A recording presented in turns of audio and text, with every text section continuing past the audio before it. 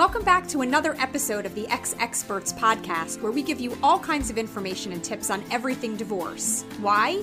We've lived it, so we get it. We're Jessica and TH. Hi, welcome back to another episode of the Ex Experts podcast, where we give you all kinds of information and tips on everything divorced. And you know why? We've lived it, so we get it. I'm Jessica. And I'm TH. And today we're so excited to talk to a dear friend, Jen Graff, who, in addition to having been divorced herself, is a licensed clinical social worker and also one of the founders of the Graff Center for Integrative Medicine at Englewood Health. Welcome, Jen. Thank you. Thanks. Nice to be here. Welcome. Thank you. So Jen, why don't you tell us a little bit about yourself? Okay. And why all of this is important to you. The topic I know we're going to talk about is divorce in the time of COVID. Yeah. And in addition to being a professional in this field of therapy and coaching and everything else that you do, you're also a real life expert like Jessica and I are. So let's talk about divorce in the time of COVID together. Okay. All right. Well, what I've found in my practice is this time of COVID when we're all quarantined together and, just working, playing, everything under one roof is, if you're married still, you'll either grow a stronger bond or you will explode. You will implode, explode. So this time has either brought couples together or pulled them further apart. And the same goes with divorced couples. We still have children together and we still need to talk about, school, drugs, socializing, doctor's appointments. And so it's a very stressful time and we need to play on the same team. So if we're married, we are definitely on the same team. And sometimes we don't act like that, but we have to remember that we are. And even if we're divorced, if we have kids, we are on the same team, called being divorced. So called having children and being divorced. So we need to learn how to play fair and play on the same team. So I've been working with my clients on good communication skills. It's interesting that you talk about how the quarantine either is like helping people bond closer together or potentially pushing them apart. I definitely have heard both sides of the coins. Like for me, with my current divorce, even though we are getting divorced, I've told people, like, I feel like quarantine was almost the best thing that could have happened for us. Because I think that if we hadn't been quarantined together, it would have been amicable anyway, because there's no reason for it not to be. But I almost feel like it gave the opportunity to really genuinely show that there's sincere love and affection there. Like, we're not compatible as husband and wife, but we can be great friends. And I think that it's more amicable than I think it might have been.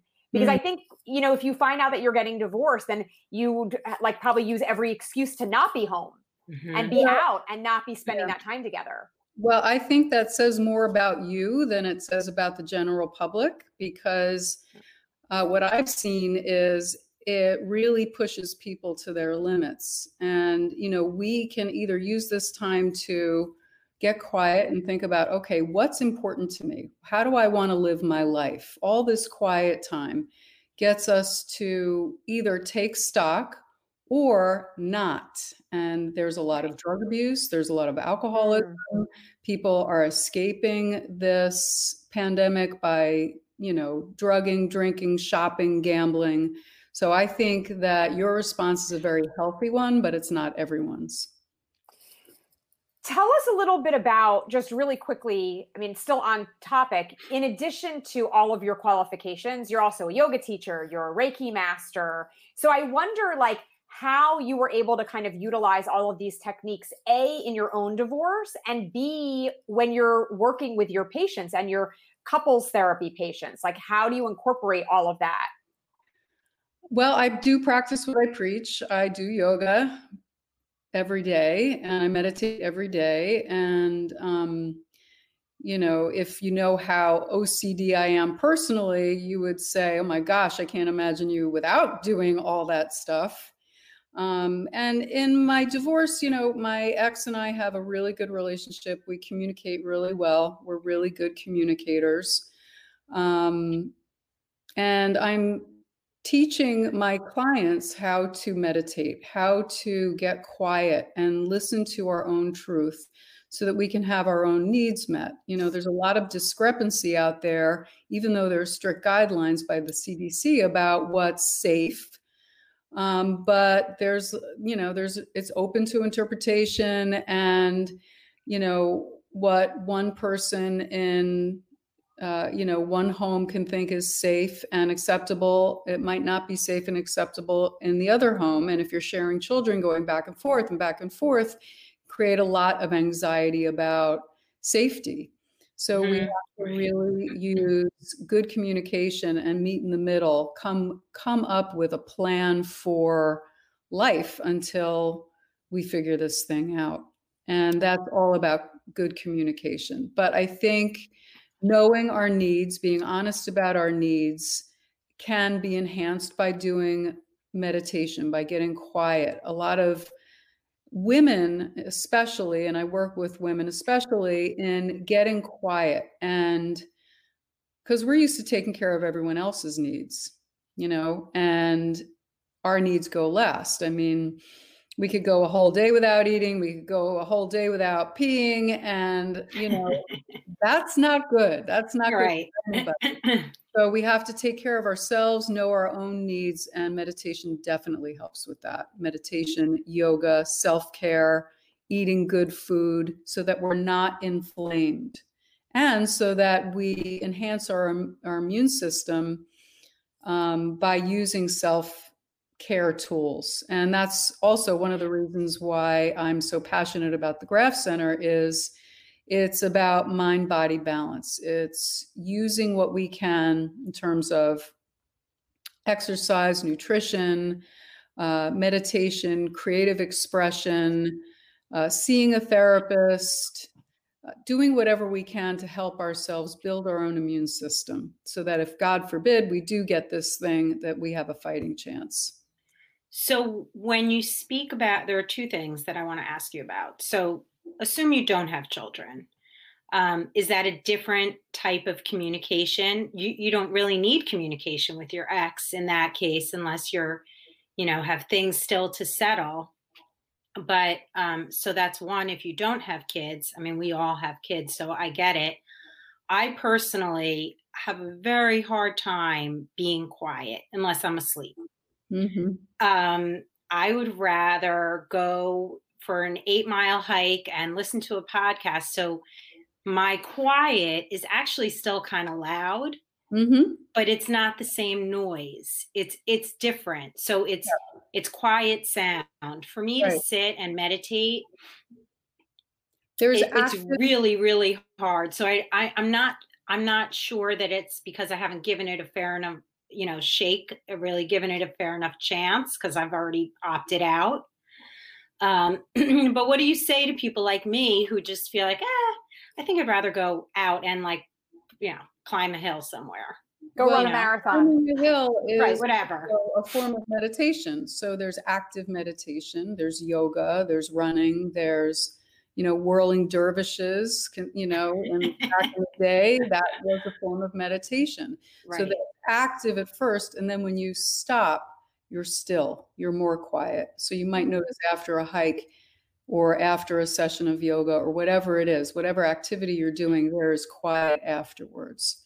So anything that brings you also into the present moment is a form of meditation. So doing something active like that, or journaling, or some form of art, cooking, anything that brings you into the present moment and out of the past and out of the future. Not that the past or the future are bad, it's just not the present moment. It's not the experience of being alive. Mm-hmm. And that's all a form of meditation. So also, that being said, people say to me, I am definitely not made, I'm not cut out for quiet meditation. And sometimes we're not. However, the Buddhists call it monkey mind. So it's the mind where one thought swings from branch to branch, branch to branch, and it's That's just me. quiet. And that's most people. So if you have a pulse, that's what meditation is for. So it's the practice of sitting still, being quiet.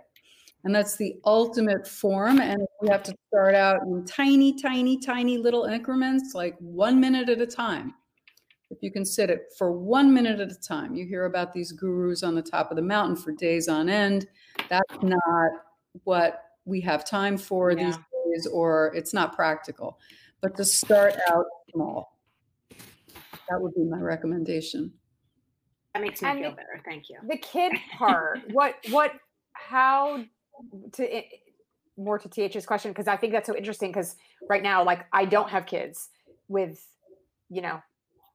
in the midst of this divorce. So, but I still feel like communication is really essential. Yeah. So let me just talk a little bit about good communication, because we're not taught this in schools. We're certainly not taught this by our parents. God love our parents, but they weren't taught either. Mm-mm. And the only reason I was taught is because I went to school for it. So, if you all out there have a pen and want to write this down, good communication is starting with being honest with the person we're speaking to from a place from the heart. So we're not using force, we're not using coercion, we're talking about our own needs, which is why meditation is so good. We need to get clear about our own needs. We need to make it feel safe for the other person to communicate. So we listen a lot. We can start by listening. And listening means putting our own world on hold just for the moment while we're listening to the other. Mm-hmm. And when we speak, so it's on hold just for the moment. We have to remember that it's just for the moment, because it's really hard to listen to another person when we have our own agenda. Mm-hmm. So, and then when we speak our needs, that we do it in a calm, respectful manner. So I also suggest that couples, individuals, whatever it is, make an appointment with each other. So just because we're exes, or just because we're married, or just because there are kids, doesn't mean we can just barge in on them and say, we're talking about this now, right? Mm-hmm. Make an appointment with them. You say, look, there's something I really want to talk to you about. Is now a good time? Mm-hmm. And they go, no, now's not a good time. Okay, how about 2 hours? How about 24 hours? You don't want to let it lapse for more than 24 hours, because that's just disrespectful and will create more anxiety. And the way you're ready to have the conversation is if, on a scale of 1 to 10, 1 being totally chill, 10 being, a crazy person, you are a 4 or below. So if you are a 5, you do not have the conversation, right? You're agitated, something got ticked off, you calm yourself, you go run a marathon, you go paint, you take a Hold on, but I have to interject and ask mm-hmm. you, because as a person who is super high strung. Yep. Wait, say that again. As a person who is super high strung. Okay. I wonder, like, sometimes for me, I feel like I can't calm down until I have the conversation. Right. So I'm wondering how, that one simple tip, like, I don't know how to even get there. And I can't be the only one. There have to be a lot of people out there Absolutely. Listening who are feeling like, to me, the not being able to talk about it now is 100% what's creating more and more anxiety. Right. So you are what we call the lion in the relationship. There's a lion and there's a turtle, right? And the lion needs it now. And then the turtle kind of recedes, but you push that turtle too far and it'll snap out, right? Snapping turtle. Mm-hmm. So neither one is the way to be. So you can journal about it to help relieve some of the anxiety. You can talk to a friend to help relieve some of the anxiety. You can talk to a therapist, a sounding board. You want to get not in that state of fight or flight, because when we're in that state, we are fighting for our lives. And although it might feel like we're fighting for our lives, it's not a life or death situation. Mm-hmm. So we need a a little distance from it. We need to cool back. So you might never be a 1, but you don't want to be a 5. You want to be a 4. Okay. And there's no reality to that. We're just rating ourselves. I think I walk around between a 5 and a 10 on a regular basis. Well, Jessica actually just helped me with something recently, and it's something that I learned during my divorce. I would type it all. I would like spew it on paper. So it wasn't even journaling, because I felt like, God, I don't want to take up like 10 pages in my journal and then look back at that. So I do journal now, but during those contentious times, or when I was really just so enraged by something that was happening, I would type like a mad woman, or write, Brain dump. type quickly. Right. Full brain dump, pissed off, every word in the book. I just had to put it somewhere, and that's where it landed. And then I would go back and revisit it. And then it's almost like editing my thoughts. So I'd go back, revisit it, and like, okay, I didn't have to say all this, even though this is how I feel. It's not going to help me get what I want. And recently I had a situation with someone that I know and care about, and I dumped it on Jessica. I didn't have a place to put it, and I didn't want to write it down. So I did speak to Jessica. I did speak to my therapist, and then I wrote a letter, because I feel like what you were talking about with communication, to set up a time, I think, and I could be wrong, but in my experience, neither one of us were going to be in the same number range to have a conversation at the same time. So just like it takes one person to get a divorce, I feel like it could take one person to have a conversation. So if you plant the seed and you come into it calmly, maybe that will help bring down the other person. If not, then screw it. It's just not going to happen. Well, it's an agreement that you have. You say, okay, now's not a good time. When would be a good time for you? Oh, okay, I can do it in 5 hours. Okay, great. Right. The way you would with a friend or a colleague, there's just an agreement. And look, if those 5 hours come and something happened and it's not a good time, then it's not right. But that dumping just on my laptop or on Jessica or on you, whatever, really does help me to kind of, what am I really mad about? And I feel so much better. It's like, if you don't feel good, you like get it out of you. Yeah. And by the way, you also handled it like in a really productive way and came about with a very productive solution in the end. So the system really worked for you. So that's an awesome tip, Jen, because it totally worked for. But this is a growth. I was not doing this in the throes of my divorce, and my separation was 12 years ago. So it definitely takes time. And I would say, forgive yourself and give yourself a break, and don't be hard on yourself, which is also easier said than done.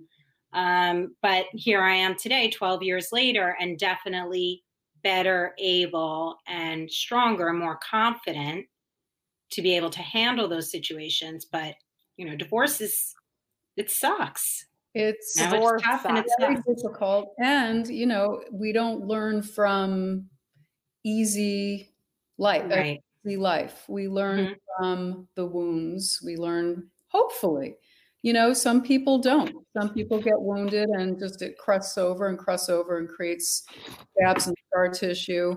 But it's an opportunity to learn good skills, good communication skills. And I'd love to go over the communication skills. Yeah, please. Because I think it's very useful. And if they have a pen. So rather than accusatory statements like you should have, or you always, or you never, gross generalizations about the other person's character, and you, that we use I statements. And we've heard this before. I feel uncomfortable. I need. So for instance, let's say your kid goes to a party. So there's an observation. Jane is invited to a party indoors. So let's say Jane is your daughter. So there's a feeling about this observation. I feel uncomfortable. There's an unmet need. I need to know she feels safe. There's a request. I request that we let her go if she wears a mask and it's outdoors. Okay, so the formula, it's called nonviolent communication, and it's difficult conversations. So we state a non-judgmental observation. We take ownership of our own feelings and then our needs, and then we make a request for change. So there can be negotiation. The other party might come back and say, well, I need this. We have to be flexible, but to take ownership. And I think that's great. That would be off the defensive. And it feels good. It feels good to be able to say, I feel and I need. It's not how we usually speak. Right. And you're taking ownership. You're taking responsibility for yourself and you're putting it out there. Right. Now let's talk about it. I'm not putting words in your mouth. These are my words. Meet me somewhere where we can talk about this. I think it's great. Such a good example too, though, because I feel like with a lot of people dealing with divorce during COVID who do have kids and trying to manage and navigate the co-parenting, things like that are perfect examples of like an extra layer of complexity and stress that we didn't necessarily have to deal with before. Now, in addition to trying to manage all of the co-parenting, it's like, okay, well, that parent lets them go out to the parties and this parent doesn't want them to go out to the parties, but they're with that parent this weekend. So you can't micromanage what's not happening in your own home. That was a big lesson for me, not COVID specifically, but just in general, the whole, I can't micromanage what's happening with my kids when they're with their dad. He loves them. He really is a good father. Obviously, he doesn't want anything bad to happen. We do things differently. I just have to take a deep breath and, let it go. Call me. Yeah, and just communicate. Yeah, call your friends. Communicate. Call your friends. Get to know what's really important for you, and what's a deal breaker. What's acceptable? What's not acceptable? And that from there, negotiation can take place. But it's really getting to know our own needs and making requests for change. Which is also important. We met, right? And then there's another cycle of, okay, well, given that, I feel, I need, and I request. So there can be many, many, many cycles of it. And many bubble baths in between. Many care tips, that you can use in between to just keep the stress down. So maybe watching the news every day is also one. Oh, absolutely. News every day. Pick up a great book that makes you feel yummy. Do lovely things in nature. Make yourself feel good.